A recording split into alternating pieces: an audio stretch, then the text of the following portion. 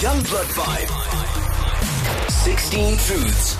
My name is Kelly, and I was raised by a colleague of mine who I actually considered a friend. What happened was I was in America for 6 months, and I ended up making a lot of friends on that side, and I was very close friends with one guy. He was actually from Ireland, and the night that he raped me was actually his farewell party. I was actually having a serious conversation with him, and he decided to hold me down and sexually assault me forcefully. He told me afterwards that no one would believe me. He had been working there for a very long time, so everybody knew him.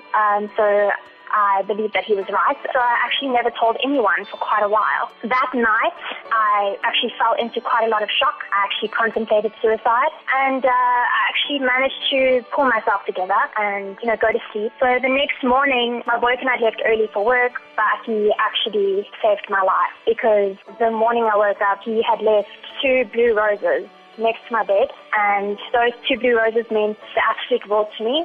And to this day, I believe that he, without knowing, saved my life. So I've actually overcome my depression and PTSD. I'm now off my antidepressants. I've been channeling a lot of my energy to make sure that the other survivors know that they are not alone. In January, I'll be launching a new campaign. It's called the Blue Rose Project, showing sexual assault survivors that you can go on and prevent suicide and prevent depression and overcome it all. And I'll be sending surprise gifts, which includes blue roses, to the sexual assault survivors to just remind them that life is beautiful and they can carry on and they can overcome depression and prevent suicide.